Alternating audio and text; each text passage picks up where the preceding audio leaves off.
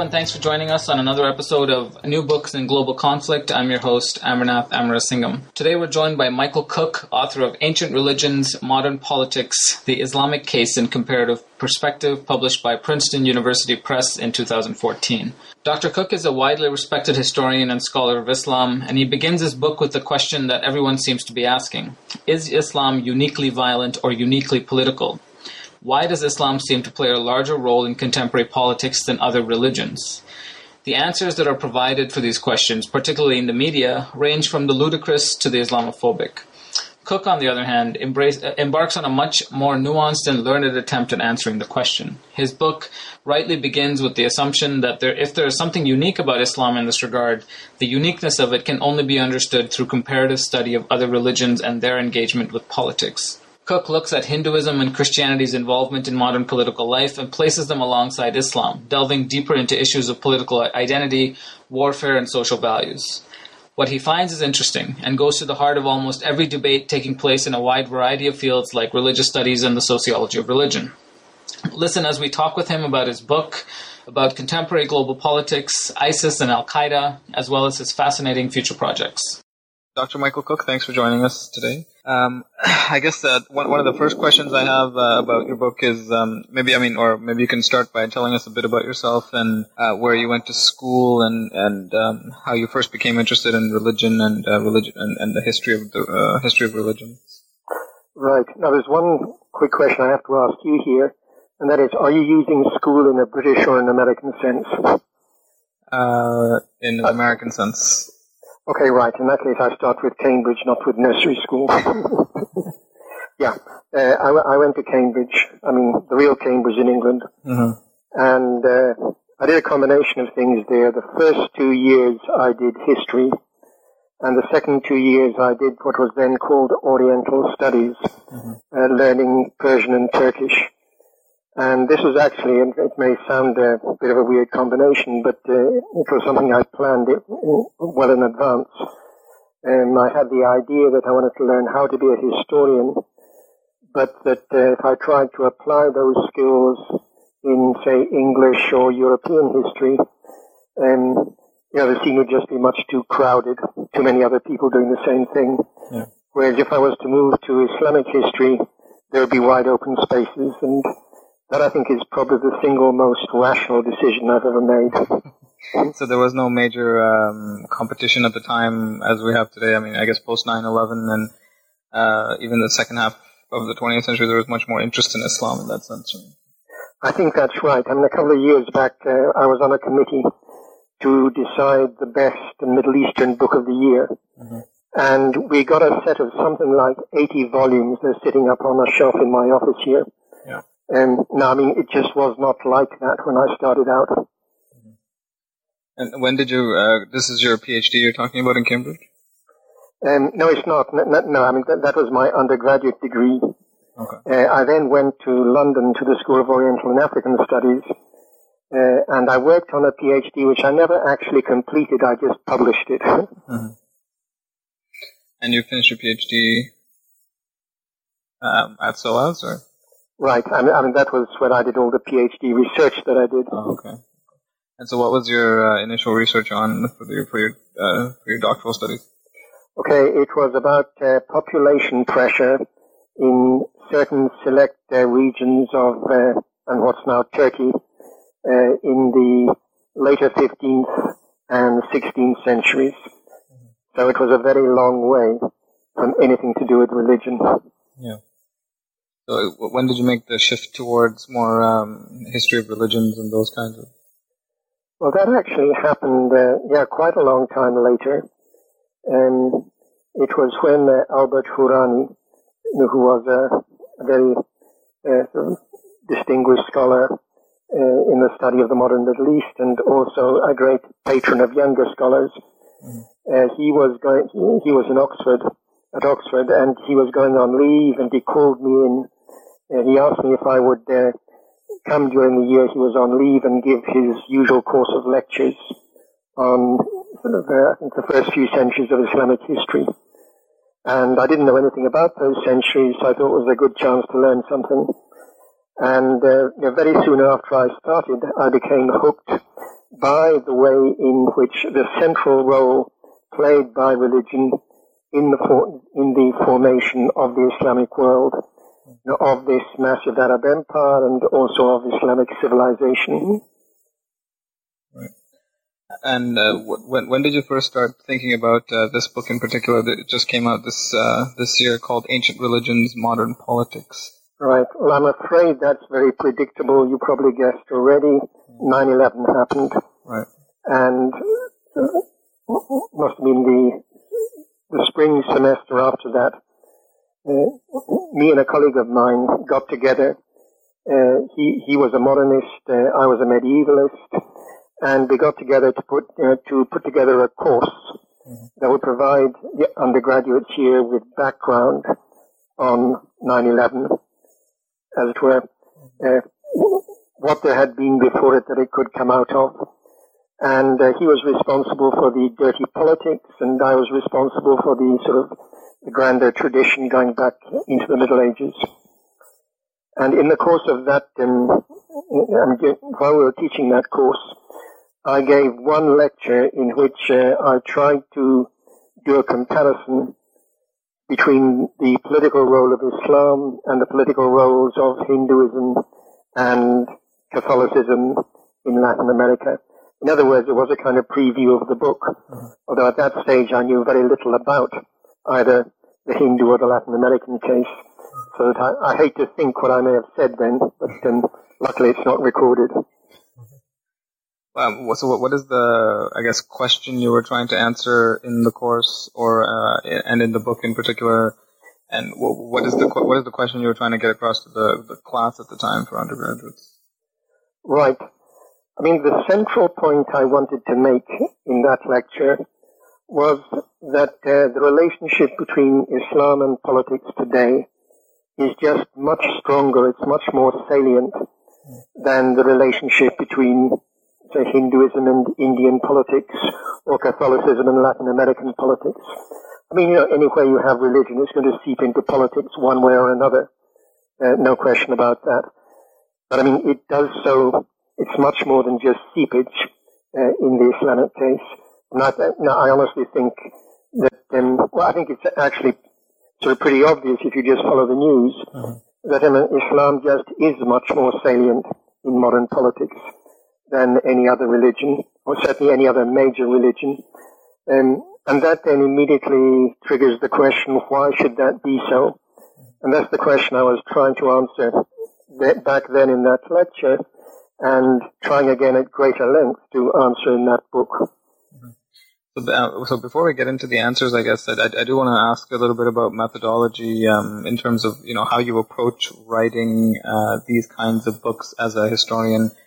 I don't imagine you do many interviews or qualitative research of that kind, or I mean, what are your sources and where do you turn to for your material? Right. Now, I mean, initially when I heard you say the word methodology, I was a bit scared because, as I once said to some American graduate students, I think it rather shocked them. I said, I don't have a methodology, I'm British.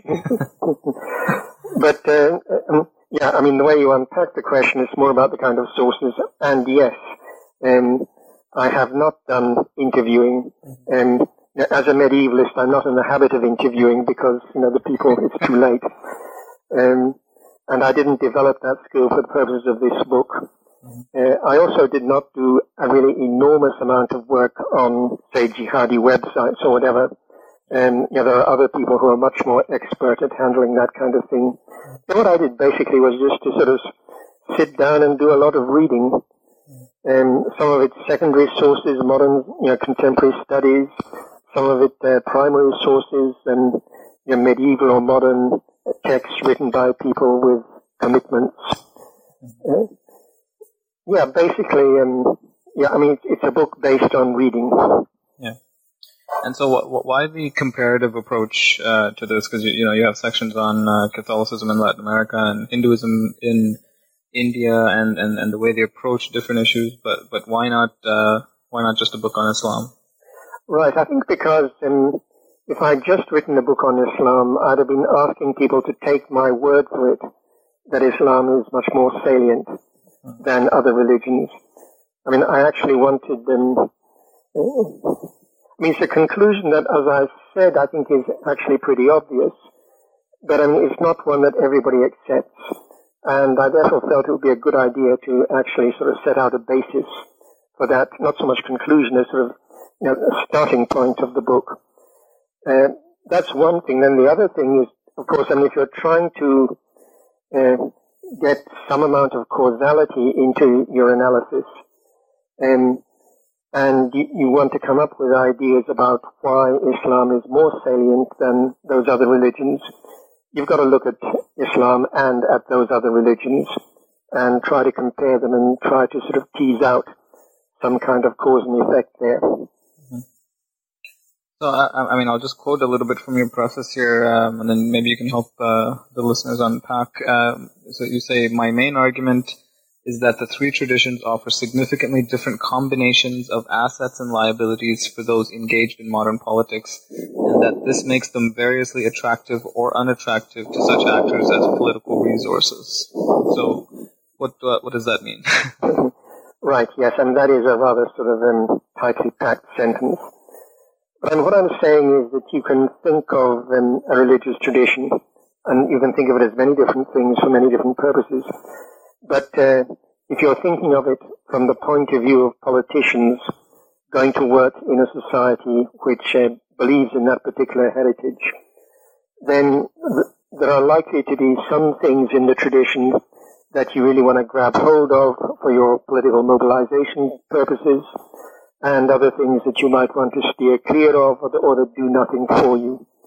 And obviously religious traditions, I mean, they may have some things ultimately in common, but they do differ very widely. So that, to my kind of common sense thinking, it stood to reason that different heritages would have different degrees of usefulness or attractiveness to people engaged in political activity. And is that modern? Is there something peculiar about modern politics that also makes certain aspects of Islam more attractive, or have you found that basically politics at any period in history has been attracted to certain principles in Islam? Right. I mean, certainly, yes. I mean, there has not been any period in which Islam has been politically irrelevant. Mm-hmm. But I suppose that, the Muslim experience of modern history makes this relevance more acute. And in the sense, I mean, it's an experience that has two big downsides to it. One in the 19th century, well, late 18th and then into the 19th century, into the early 20th century, was the extension of European colonial rule or imperial rule over large parts of the Islamic world, something that Muslims had only experienced on a very small scale in previous centuries. That's the kind of thing that it's a rude shock to the system. And the other is the fact that the military power of the West wasn't just military power, as, say, the military power of the Mongols in the 13th century. In the 13th century, if the Mongols came and conquered you, you had to think hard what to do about that. But you didn't have to think about Mongol civilization, Mongol culture, what things you should adopt from it, because basically, all the Mongols had was this extraordinary military successfulness. Whereas under modern conditions, you've got to start looking at the French or the British or whoever it is and figuring out what aspects of their culture you need to adopt if you are going to be viable again in a world that contains those guys. And the process of trashing parts of your ancestral tradition and replacing it with something from a foreign source is a kind of undignified process. It's not something that people inherently like. So again, I think there's kind of a stimulation there to the salience of Islam. I mean, if you look at Ibn Taymiyyah's writings, I guess, against the invaders at the time, and then the kind of modern day jihadis and the way they cite Ibn Taymiyyah, do they recognize that it's a different context, or what is the mechanism by which they think they can just take a certain view from that period and apply it equally well today? Right. I think, the fundamental, the primary thing that they're getting from Ibn Taymiyyah, or certainly the most sharp-edged thing, is his denunciation of the Mongols for having a legal code that is not Islamic law. Right. Now, that is something which, Ibn Taymiyyah, yes, he's living in a specific context and talking about a specific context. But in a sense, the truths he is invoking are or look like they're timeless, that there cannot be any other kind of law alongside God's law. And if that was true in the 13th century, then it has to be true in the 21st century. So I think it's extremely easy, and it's very straightforward for for fairly extreme Islamists to lift that out of Ibn Taymiyyah and apply it in our time. Because they see, because the kind of broader themes are very similar, or the broader activities are very similar. Sorry? So the broader occurrences are kind of similar, or the response to those. Yeah, I think at a certain level, it's very similar.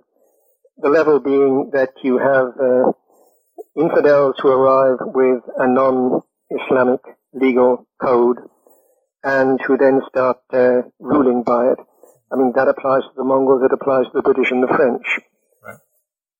Obviously, yes, in many respects it's very different, but they have that much in common. Mm-hmm. And that's all they need.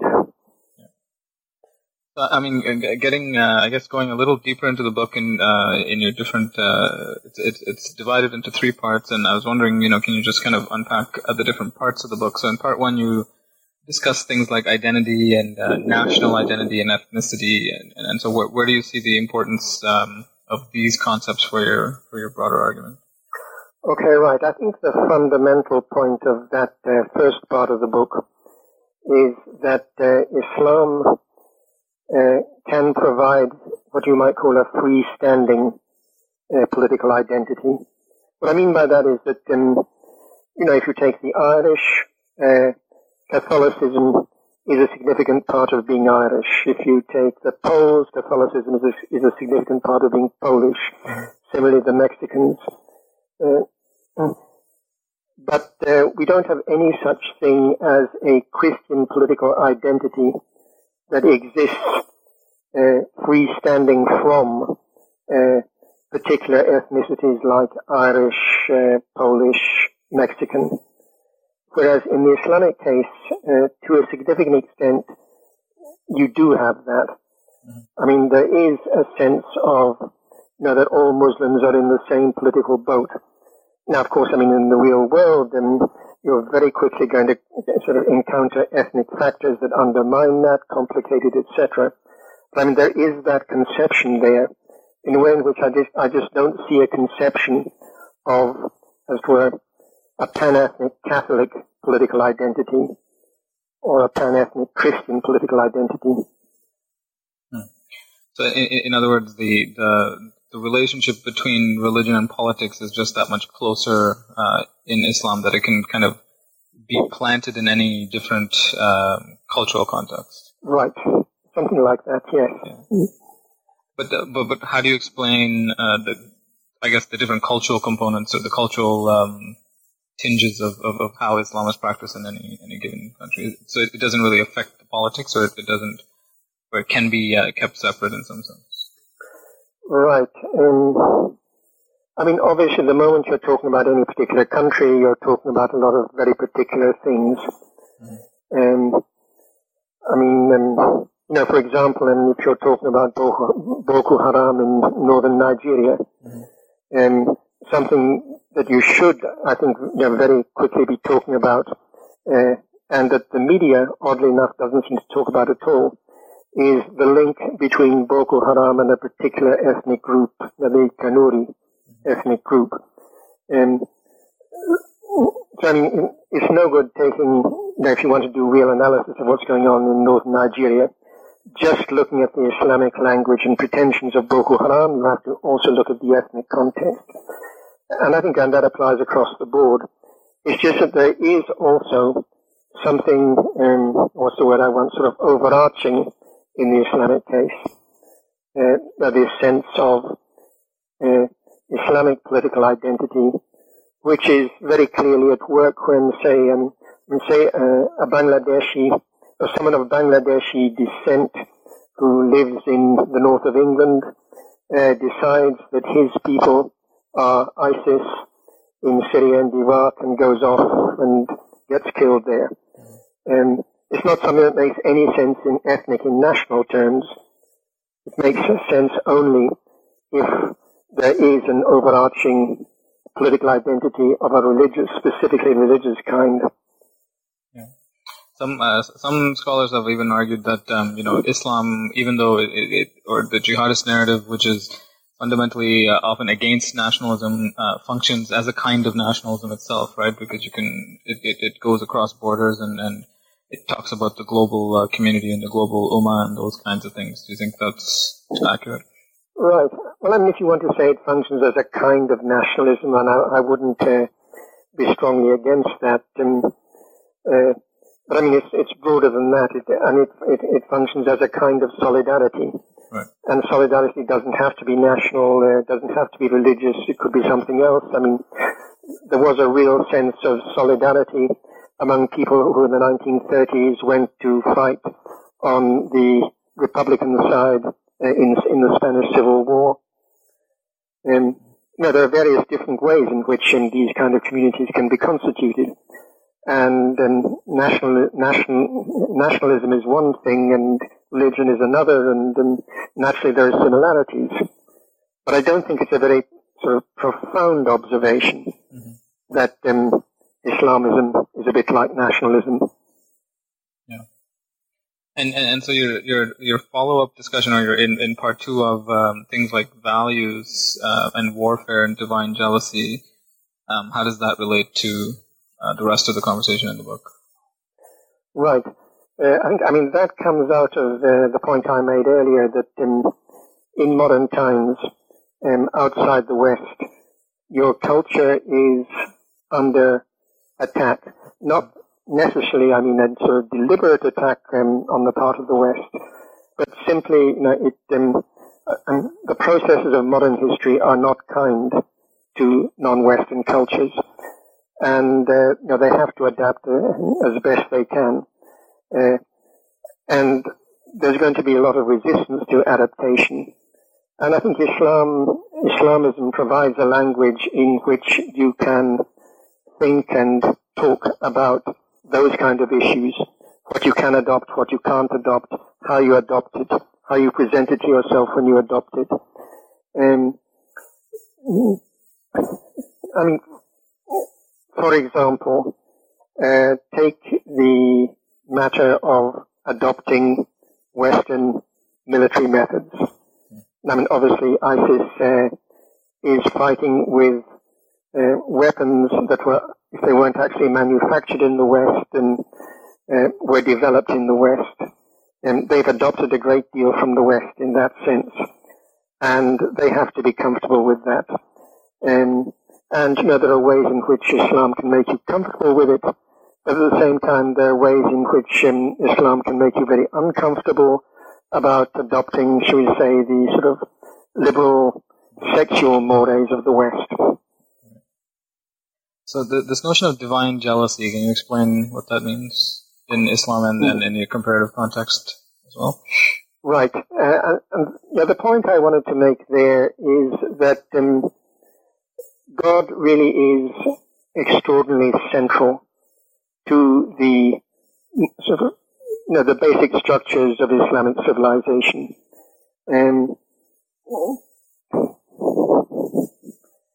Just a minute. Let me think. What would be a good example to take? I mean, what I want to say is that there are certain domains where God is, so to speak, supposed to be in charge in an Islamic perspective. And a very obvious example of that is law. I mean, law is not something that can just be left to people to develop in a purely worldly way without reference to God. Law is something which God imposes on believers. Now, by contrast, there are certain other domains where God is really not very interested. For example, medicine. Yeah. I mean, there's a certain amount of discussion that goes on there because, on the one hand, you have the standard medicine of the pre-modern Islamic world, which is the Greek medical tradition in translation. On the other hand, you have some pietists who are saying, no, we shouldn't have this Greek stuff. Instead, we should find out what kind of medical recommendations the Prophet made, and we should follow those. But I mean, the fact of the matter is that whereas insisting that the law is God's law is absolutely mainstream in Islamic societies, insisting that medicine should be God's or the Prophet's medicine is pretty marginal. Mm-hmm. So there you have a case where divine jealousy is weak, whereas by contrast in the legal case it's strong. And it's sort of comparisons like that I was wanting to make, both within Islam and between Islam and other religious traditions. And you don't see it as prevalent in Hinduism or Catholicism? That's right. And certainly, I mean, in Catholicism, it's got quite a lot to do with the fact that Christianity starts off not being in control of certain domains and remains not in control of them for a few hundred years, and obvious cases being politics and law. With the result that the legal tradition of Christian societies in Europe is either Roman law, a non-Christian secular law, or it's some kind of Germanic and common law, but again a non-Christian law. Now that's very different to the situation in the Islamic world. Not necessarily at grassroots level, that's something else, but certainly in terms of what is respectable in the Islamic world, only God's law is really respectable. And then, so you move on from there to a discussion of fundamentalism, which I guess is a more is a term that more people will recognize. Right. How do you see that playing out, especially in relation to the other two parts of your book too, because it seemed like it was woven through to some extent too. Right. Okay. I suppose I started off writing the book talking quite happily about Muslim fundamentalism, the way a lot of people do.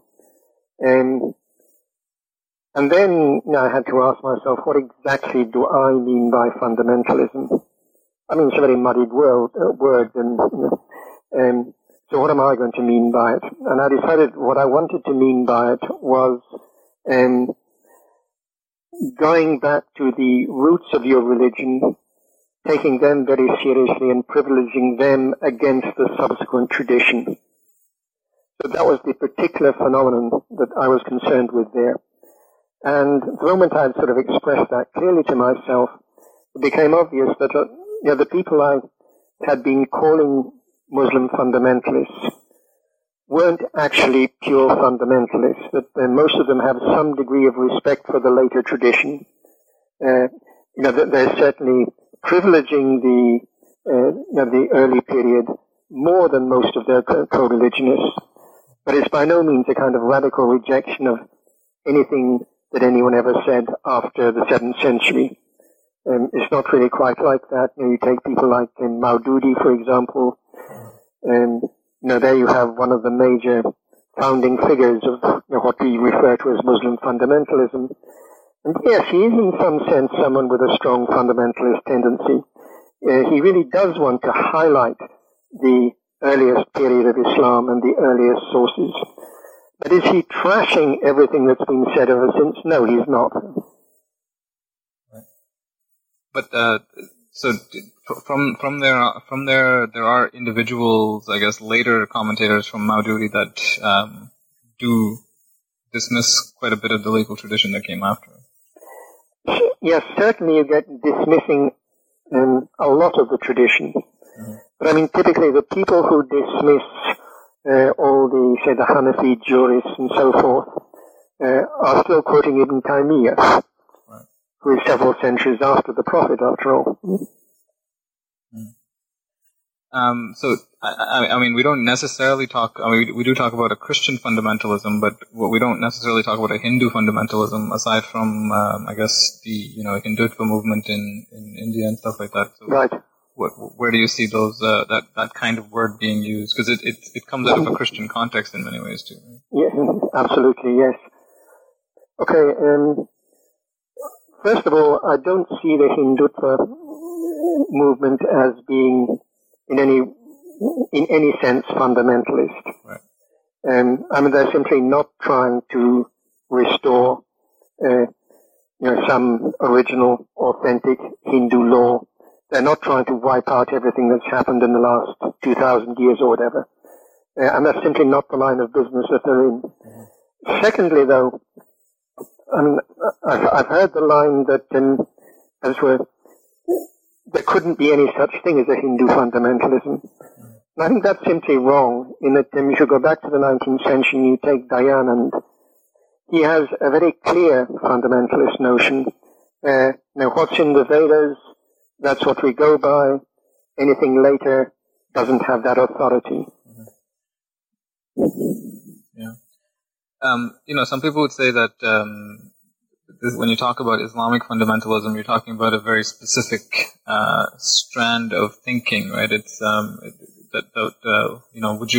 what is the relationship between something like that and Salafism or Wahhabism or people like Sayyid Qutb and things like that? Where do you see your discussion falling? Right. And I think, the honest truth is it's all a bit messy. Yeah.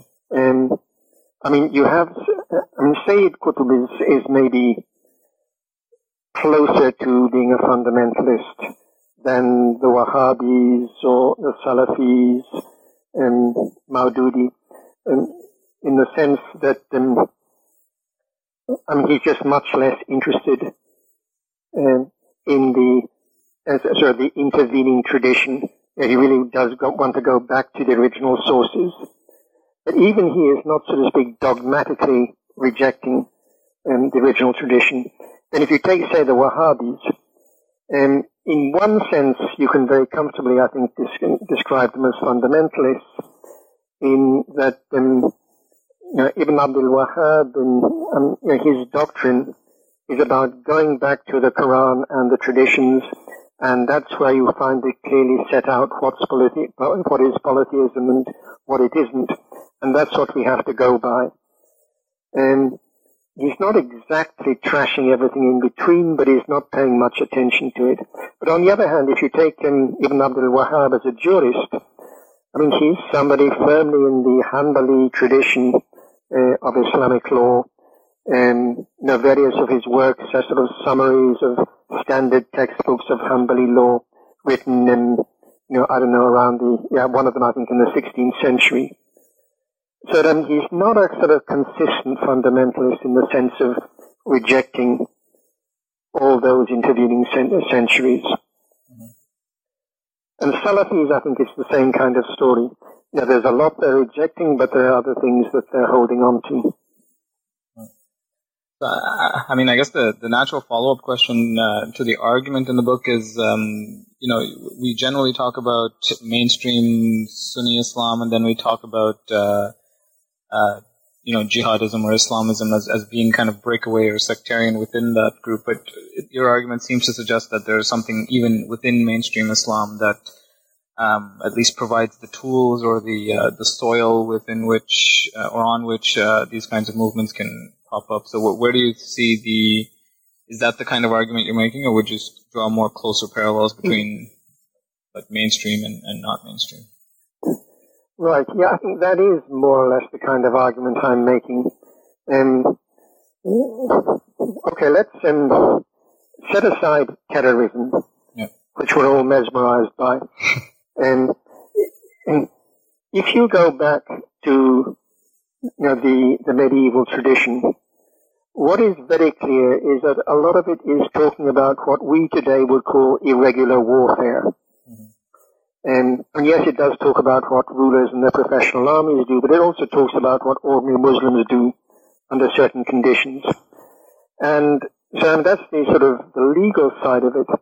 And then in terms of precedent, role models, you go back to the life of the Prophet and you read the record of his 60 or 70 or 80 military expeditions, the ones he led and the ones he sent out. And what you're reading about most of the time is irregular warfare. He doesn't have a regular army. Every time he wants to send out an expedition, he recruits some people from around town and then appoints a commander, and out they go. And, I mean, there are some episodes of assassination that you could, I'm not sure whether we call assassination terrorism or not. I've got a feeling that sort of just idiomatically speaking, we don't quite do that. And there are cases of assassination that you could sort of parallel with terrorism. And there are also, towards the end of his career, there's the odd big battle where he has something much more like an army.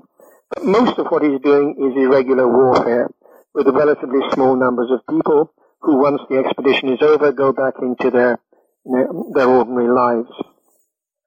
And that, I think, provides a kind of a precedent, if you like, an inspiring precedent for most of what we're seeing at the present day, which is not actually, I would think, and I haven't tried to do the statistics of this, but I don't think terrorism is what predominates in the military activity of jihadis.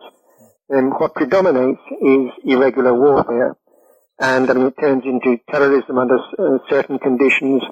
It would turn into regular armies, professional armies, if they got really lucky under other conditions. But I mean, the real heart of it is irregular warfare.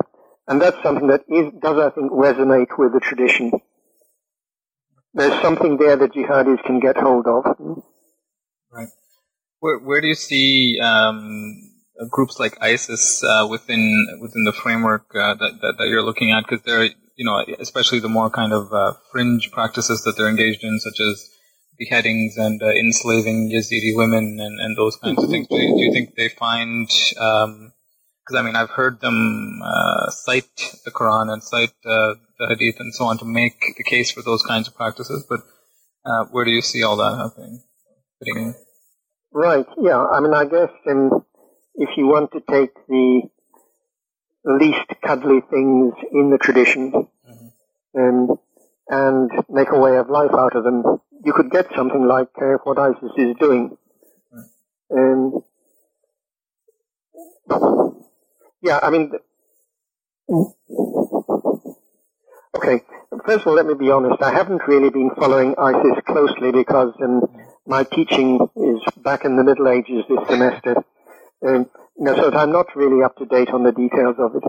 But I mean, the sense I get is that there's nothing I've heard of in terms of their thinking that is completely outside the ballpark of what we've already heard from other groups.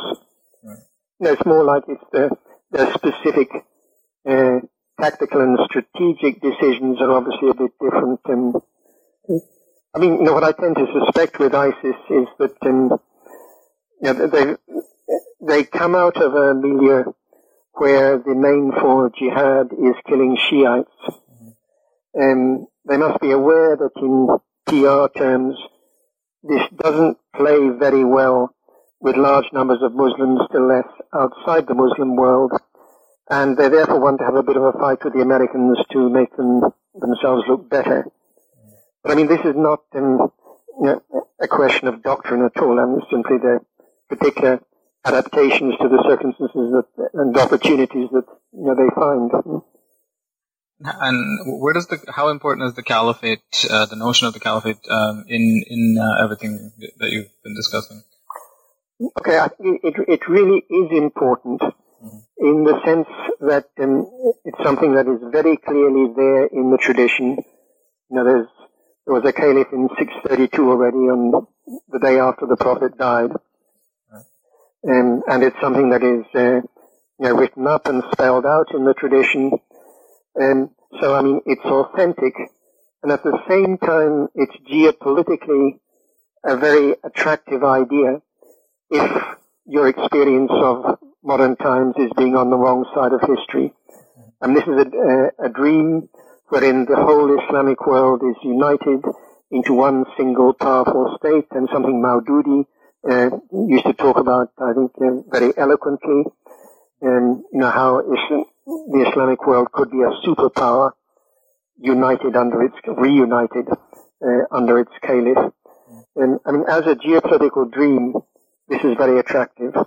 So the combination of being authentic in terms of the tradition and having real resonance in the modern world, I think makes it quite a powerful idea. Not everybody goes for it, but quite a lot of people do. Yeah, when they do go for it, it's done very passionately. Yes. So thanks for talking to us about your book. What are you working on next? Is there another book project in the works? Or? There is one in the works, or actually there are two. And I'm not sure which of them I'll finish or when I'll finish them or anything like that, but one of them is to look in more elaborately than I've done in the book we've been talking about at the political style of the Prophet. Okay. I mean, it's something that is quite sort of richly depicted in the sources. Mm-hmm. And I think it really would be worth pulling all that together. And in the book I talk quite a lot about, at a certain point, about how the Prophet is shown as not just righteous, but also politically savvy. Yeah. And it's that kind of savviness that interests me here. The other thing is much more straightforward. I'd like to write a one-volume history of the Islamic world from then till now, without footnotes, the kind of thing that students could use, a general reader could use.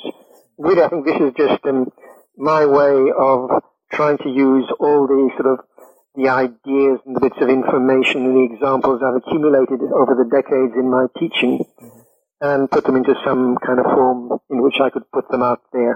Well, sounds like a great project, and we hope to have you on to talk about them at some point. So thanks for joining us, and thank you.